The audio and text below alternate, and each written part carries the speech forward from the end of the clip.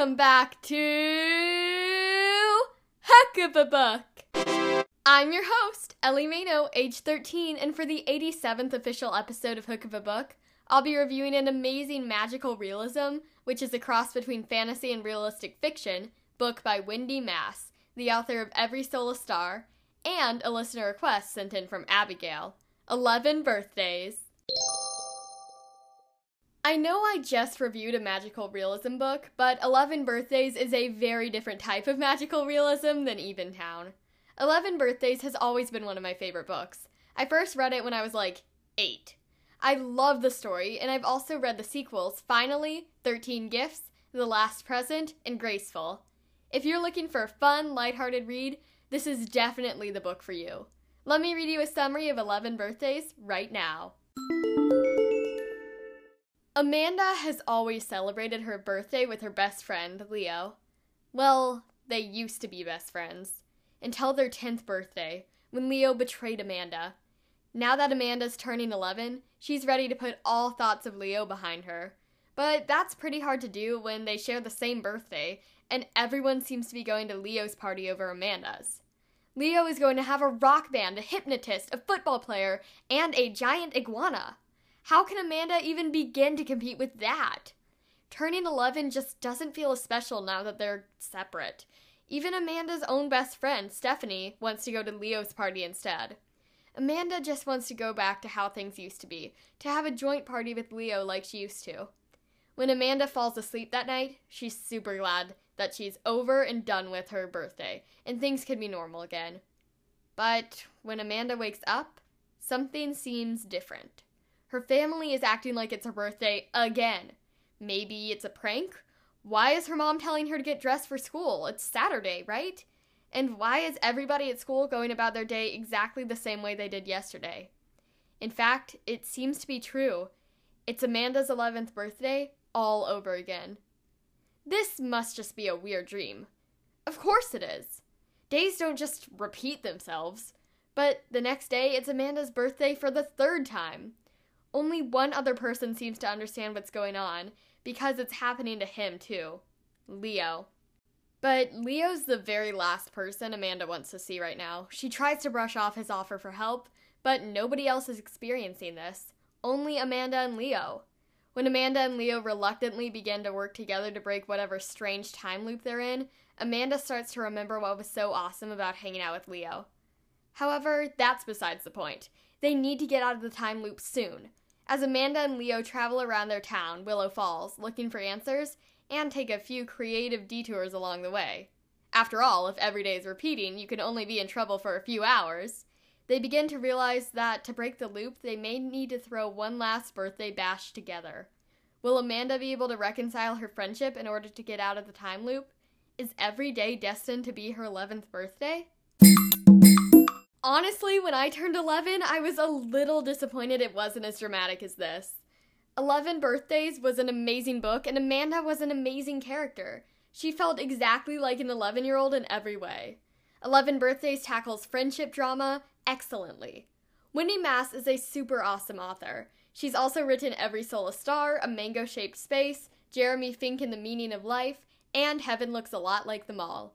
Let me read you a passage from 11 Birthdays right now. 20 minutes later, I'm standing in the middle of the gym, swinging my arms over and over again. The familiar bright light glinting off of Ruby's red outfit is blinding me. Yep, this moment is just as horrible as it was before. Standing there, under the eyes of the coach, of Stephanie and Ruby and the rest of the kids trying out, of the kids who are already on the team, I know this feeling of humiliation isn't something I could have dreamed up, psychic or not. I start to shake again and lower my arms for good. On the ride home, when Stephanie says she made the team, I pretend that I hadn't known and congratulate her. When Dad says he feels like he got hit by a truck, I pretend I don't know what it means. And when I'm faced with the itchy Dorothy costume, I grit my teeth and slip it over my head. But when I put on the horrid red shoes, something feels different than before. Up till now, everything's unfolded exactly like I knew it would. I knew that the shoes would be tight when I put them on, but they're more than tight. They really, really hurt. I pull them off again and examine my feet. Both ankles have blisters on them, in the exact spots where the shoes rub against the back of my heels. I hadn't felt them earlier in my socks and sneakers. I touched the blisters. Ouch! My head starts swimming again. Doesn't this prove that I didn't just imagine wearing the shoes before? Doesn't this prove that I really did wear them? I break out into a sweat. The sweat doesn't help with the itchiness of the costume. I can't deal with this now. I have a party to get through. Again! With shaking hands, I pull out 2 Band-Aids from the medicine cabinet and put them over my heels. I slip on the shoes, which feel a little bit more bearable now. Kylie walks out of her room in her Little Mermaid costume, and I realize I've taken so much time getting ready that I never made it into Mom and Dad's room to complain about the party.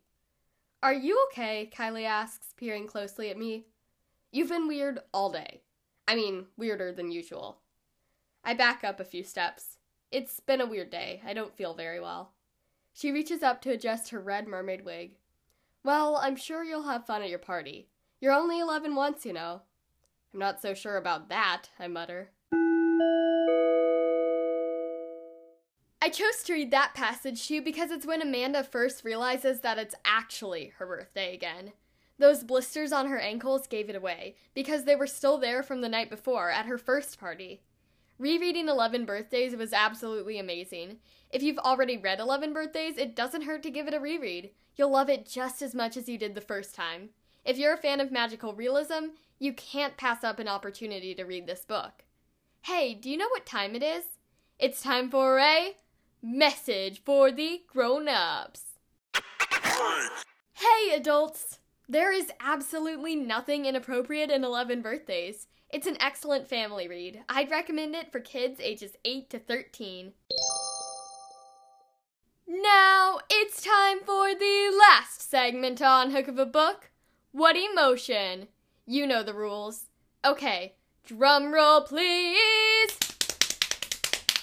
The emotion I felt when finishing this book was excited. You know why I was excited? I was excited because now I want to reread the rest of the series as well. Thank you so much for listening to Hook of a Book this week. If you have a book you want me to review on the show, you can email me at hookofabookpodcast@gmail.com. You can also send in a voice message that might be featured on a future episode. The links are in the episode description. To stay up to date with all things Hook of a Book related, you can check out Hook of a Book's Instagram. Sometimes additional book recommendations that aren't on the show will be featured there. The link is in the podcast description. Remember, stay safe, stay healthy, and keep on reading. Ellie out!